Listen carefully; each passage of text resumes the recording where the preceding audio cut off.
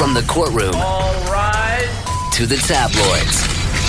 Welcome to All Rise, the podcast that lets you be the jury. We will discuss and debate provocative celebrity news stories, court cases, political controversies, crime, and other hot topics of the day. With on-the-scene correspondents, officials directly related to the issue, and a panel of guests that will leave no evidence to the imagination. All Rise swears to tell the truth, the whole truth, and nothing but the truth. Your host, Dylan Howard. It's part love story, part tragedy. The death of Hollywood's golden girl. The initial coroner's verdict, accidental death by drowning. The coroner was wrong. Did Natalie Wood jump? Did Natalie Wood slip? Was she pushed overboard? If so, by whom and why?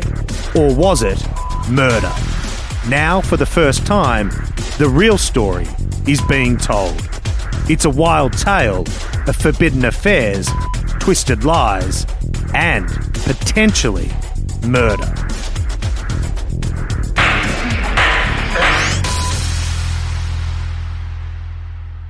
The death of the dark-eyed Hollywood beauty stunned fans around the globe, and nagging questions remain about how Natalie Wood met her end in a watery grave on Thanksgiving weekend in 1981 off California's Catalina Island. And now, for the very first time, a new podcast, an original 12-part series, will premiere on the day the doomed star would have celebrated her 80th birthday. Let's take a listen at the trailer for Fatal Voyage, the mysterious death of Natalie Wood. Before Jennifer Lawrence, before Reese Witherspoon, before Julia Roberts, there was Natalie Wood. She was America's sweetheart, and she was taken from us too soon. Miss Wood, a three-time Oscar nominee, was found dead shortly after dawn yesterday. She'd been with her husband, actor Robert Wagner, and another actor, Christopher Walken. In 1981, Natalie's death was ruled an accidental drowning. But nearly 4 decades later, mystery shrouds the events of her fatal voyage. As new facts emerge and new witnesses come forward, the only accident was the investigation itself. Now knowing the things that the new coroner has said, knowing the things that the detectives have told me, it's killing me. It's killing me. The case has been reopened. Miss Wood somehow ended up in the water and drowned. Recently, we have received information which we felt was substantial, enough to make us take another look at this case. And the only person the police have named a person of interest in this case is Robert Wagner. I wish he'd grow a pair and admit what happened. You want to end all this? Then how about telling what's happened? Internationally renowned investigative journalist Dylan Howard has spent the last 5 years investigating Natalie's case and will be our host and guide through the series. I've investigated and written about dozens of cases in my career, and this story has it all and is every bit as monstrous as anything Hollywood scriptwriters could dream up. Dylan and his team have sifted through hundreds of pages of testimony, coroner's reports, and police statements, and have exclusive access to Natalie's previously unpublished memoir. We'll hear the most personal stories from Natalie's sister Lana Wood and the boat captain Dennis DeVerne, who haven't spoken publicly in years. It blows my mind that this has been swept under the rug for this many decades, but that ends now. For the first time ever, this podcast will bring together all of the evidence, old and new, and confront the toughest questions that still linger to this day. Why does Christopher Walken's account of that night differ from Wagner's? Why were so many bruises found all over Natalie's body? Did they really not search for her until hours after she went missing? Was she pushed? And if so, by whom and why? And most importantly, did her husband, Robert Wagner, have a direct hand in her death? This is Fatal Voyage, the mysterious death of Natalie Wood.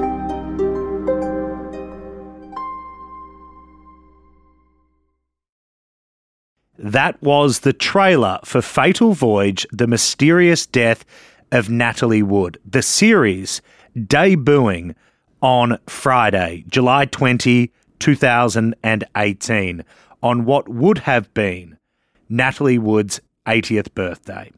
I'm delighted to be joined on the line now by somebody who is a Hollywood star in her own right and the sister of Natalie Wood, Lana Wood. Lana, thank you very much for joining me on All Rise. I'm delighted to be here. This is a case for me that has perplexed me, it has befuddled me, and it has engrossed me. As an Australian who moved to the United States in 2008, I watched as the LA County Sheriff reopened the case. And as someone who didn't grow up in Hollywood or surrounded by Tinseltown, it was the first initiation into this case and into Natalie's life and her tragic demise. And I became enthralled by it, and I have been investigating this case ever since. You obviously have a point of view about what happened, and it is inconsistent with the original coroner's verdict of accidental drowning when Natalie passed away in 1981. Lana, what do you think happened? Oh, my goodness. First of all, I would really like to state that, unbelievable as it may be, I seriously have only dealt with facts. I have not listened to suppositions or some of the bizarre stories that are floating around out there. I've only listened to what I have been told by the detectives and the new coroner's report, and the fact that I know Natalie. I know her habits, and I know her weaknesses, and I know her strengths. And I believe that there was a horrible fight on board the Splendor. I think the evidence is also not just what Dennis DeVerne, the captain, has said, but the broken wine bottle and the threat that was first denied by Robert Wagner, and then later in another book that he wrote, he admitted to it. I think that things got out of hand. I know Natalie can verbally push, and Natalie was very by-the-rule person. She was trying to lead her life by continuing her emotional and psychological mental growth.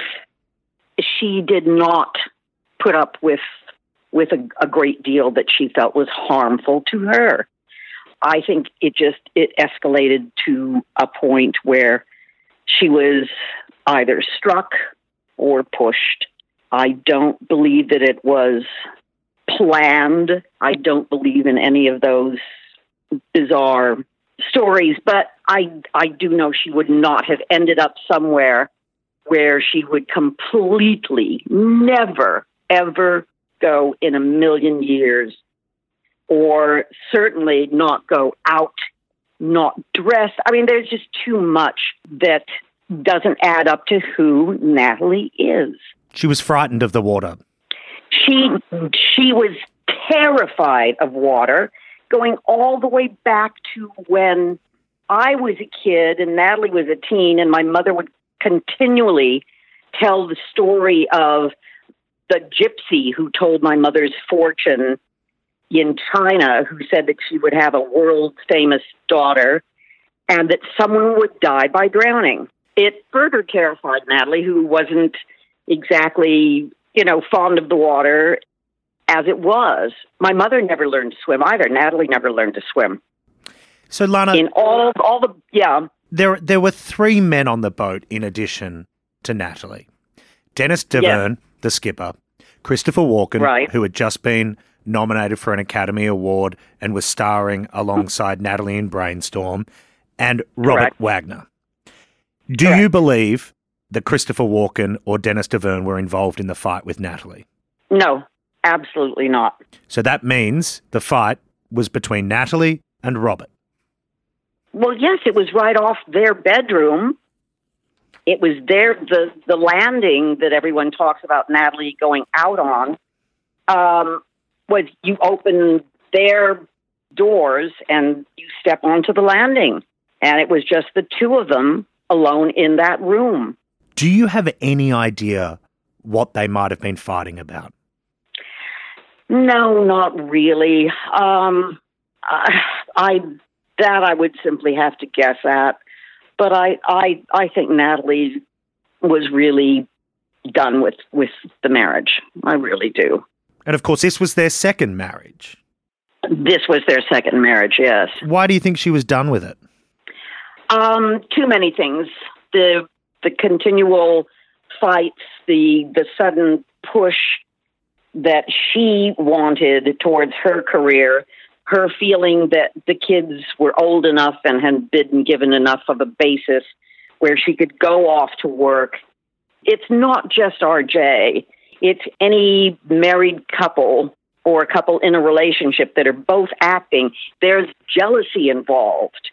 It's particularly difficult for a man to have a wife that's doing better because, as I'm sure you'll agree with, it's not in your makeup at all. Men are supposed to be the breadwinners and the person who takes care of everything. Not only that, Lana, I mean, Robert Wagner has admitted that he had terrible bouts of jealousy. Right. Jealousy surrounding Natalie's love interest. Right. And her co-stars. Warren Beatty is a gentleman whom was the subject of Robert's attention at one point. He even admitted in his own memoir turning up to Warren Beatty's house with a gun. Yes. However, having said that and having a great many people read that, you must also take into consideration, and I'm sorry to muddy things at all, that RJ said things in his book that he was willing to say and wanted people reading it to know. As in the first one where he said there was absolutely no broken bottle, there was nothing like that, there were no arguments, everything was just peachy keen. He also printed that. So for him to go over in the other direction, also when Natalie was seeing Warren, I was living with her in the same house. It was Jan Rubini's house at the top of Tower Road. I was privy to her arguments with Warren, but I never saw RJ and Natalie. Certainly, if she had known, she would have had him arrested. I have no doubts about that. I mean, Richard Gregson cheated on her, and she had a security for her. She threw all his things out and would not allow him on the property. One of the most fascinating things about our investigation in Fatal Voyage is that we're able to unearth Natalie Wood's unpublished memoir. And in that, she talks about her confrontation with Warren Beatty and how it was a volatile romance. Right. That it was, yes. Yeah.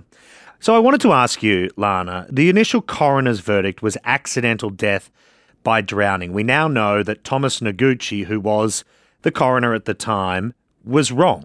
The LA County Sheriff's Department... By his admission as well. Yes. By his admission as well. So was this police and law enforcement misconduct? I don't know if it was misconduct, but it certainly was sloppy as hell. There again, back then, celebrities, stars, the yacht, the this, the that, things are forgiven and overlooked because these people cannot possibly be a part of anything like this.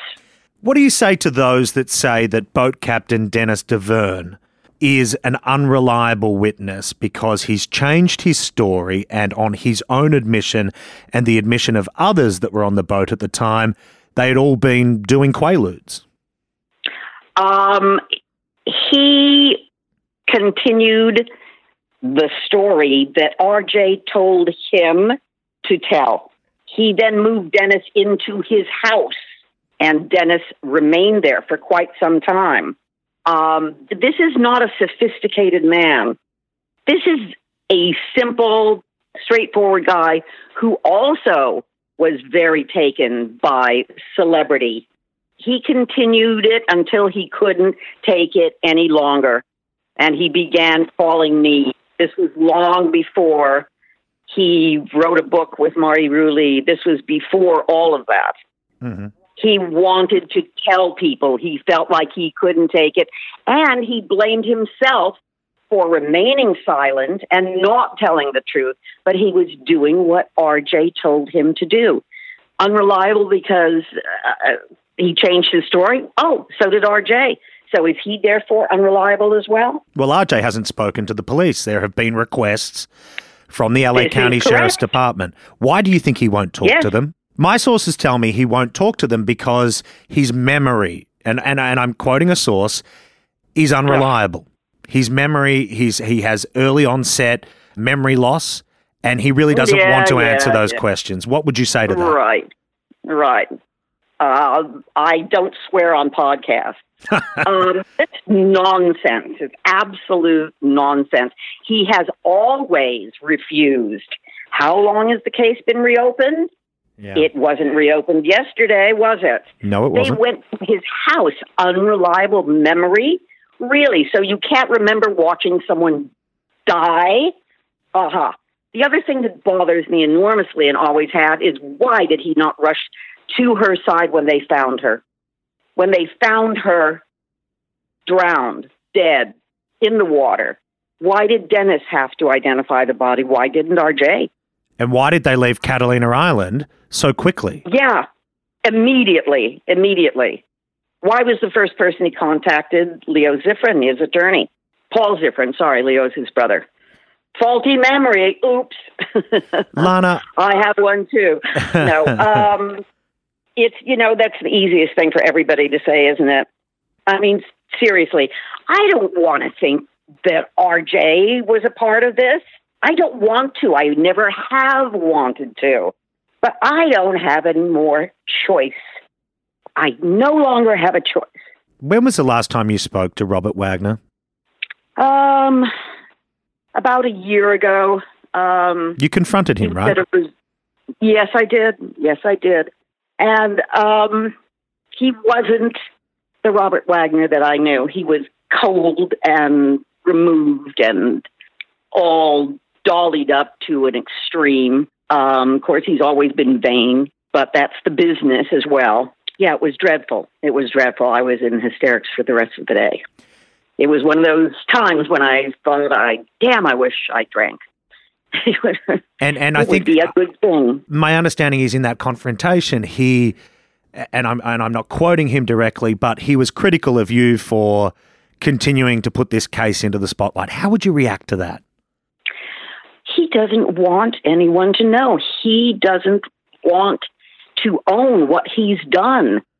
I have literally said he should be a man, and that's being polite about what I've said. Well, I think in Fatal Voyage you say he needs to grow a pair. This is very correct. He needs to. Do you think police should simply arrest Robert Wagner for questioning? Yes, I do. And they would love to. Why don't they? They have literally told me that. They have been stalled by the then district attorney.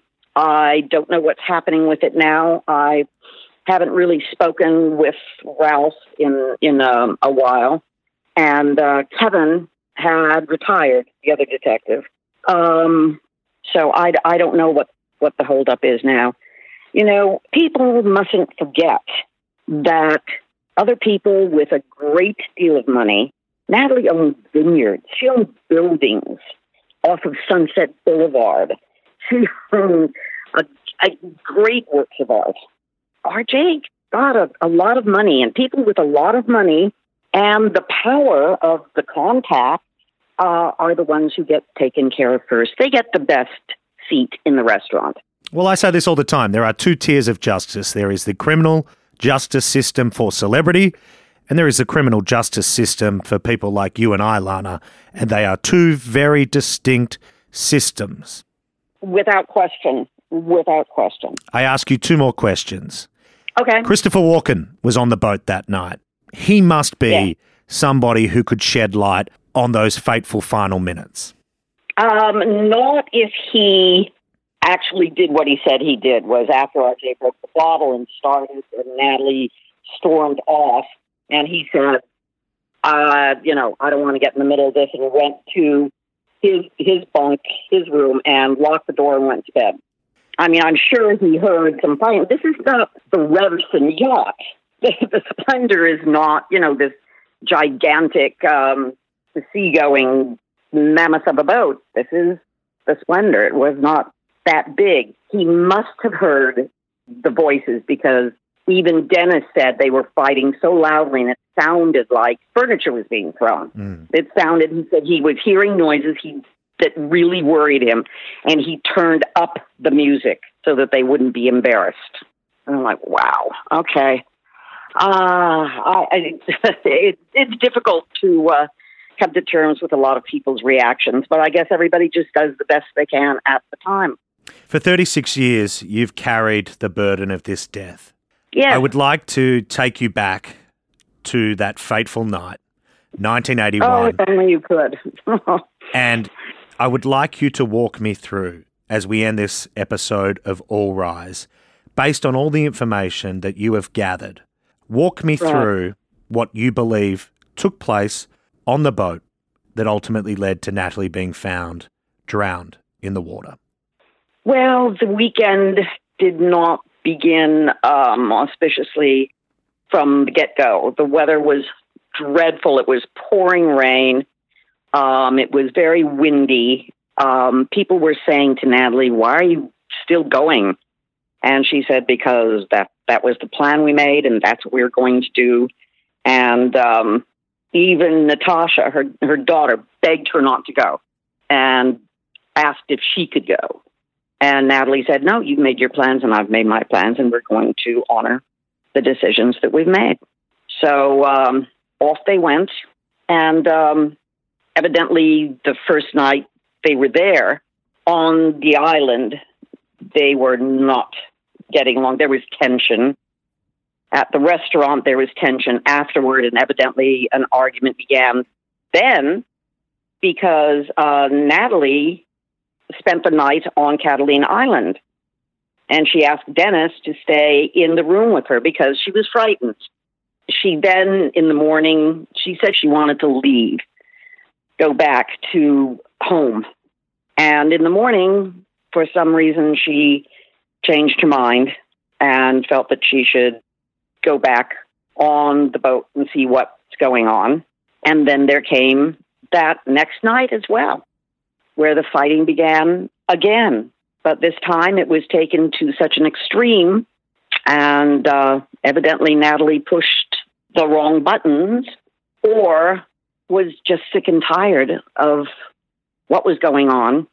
And the amount and the number and the location of the bruises were only relatable to abuse, not to bumping against a soft rubber dinghy or anything else. There was also a bruise on her throat. Evidently, the fight became physical, and she was either pushed or knocked into the water and left there. Not only left there, the evidence suggests that she was purposefully left there for a period of time. Well, of course, purposely. If you see someone go into the water, would you not go in after them? If you don't, it's purposeful. But what took place, Lana? I mean, you have the evidence. You know this case better than anyone. They waited on radioing for help to the Coast Guard. They supposedly heard screams. They did. Yeah, that was told by someone in... That was Marilyn Wayne. And to clarify, she was a ear witness who said that she heard commotion and said that she heard screams, which may or may not have been from somebody in the water. But the logical theory and the theory that police believe is that Natalie was unconscious as she hit the water. Yes, they have told me that. Yes, she was already unconscious. Lana, my final question to you. Yes. If you could say one thing to Robert Wagner, what would it be? The same thing I've always thought. Tell the truth for once and for all. Does he want to stop all this? Does he want to stop people wondering? Does he want to stop the press? Does he want to tell the truth? Lana, as I said, you've carried this for decades. It is a case that continues to haunt Hollywood, and it really is one of the more fascinating cases, and it just strikes me so much that if a Hollywood megastar in the vein of Natalie Wood died today, Angelina Jolie or Jennifer Aniston, Right. it would be the biggest story the world has ever seen. And for you to continue to make this a case that we continue to talk about in the search of justice is a good thing, because I think everybody is in agreement that the circumstances surrounding Natalie's passing on that fateful night in 1981 off California's Catalina Island is both mysterious, chilling, and deserving of an answer once and for all. And Natalie deserves it. Lana Wood, thank you very much for your time. You're welcome. Fatal Voyage, the mysterious death of Natalie Wood. It debuts on Friday, July 2018. The Los Angeles County Sheriff's investigators disclosing some stunning new clues and evidence in their first in-depth interview since reopening the investigation into the drowning death of this iconic actress. Fatal Voyage, the mysterious death of Natalie Wood is a podcast you will not want to miss. This Friday, shedding new light on the night Hollywood's leading lady went missing during the evening of November 28, 1981. I'm Dylan Howard. Join me on Fatal Voyage and join me next week for another episode of All Rise. This has been All Rise Season 1, Episode 10.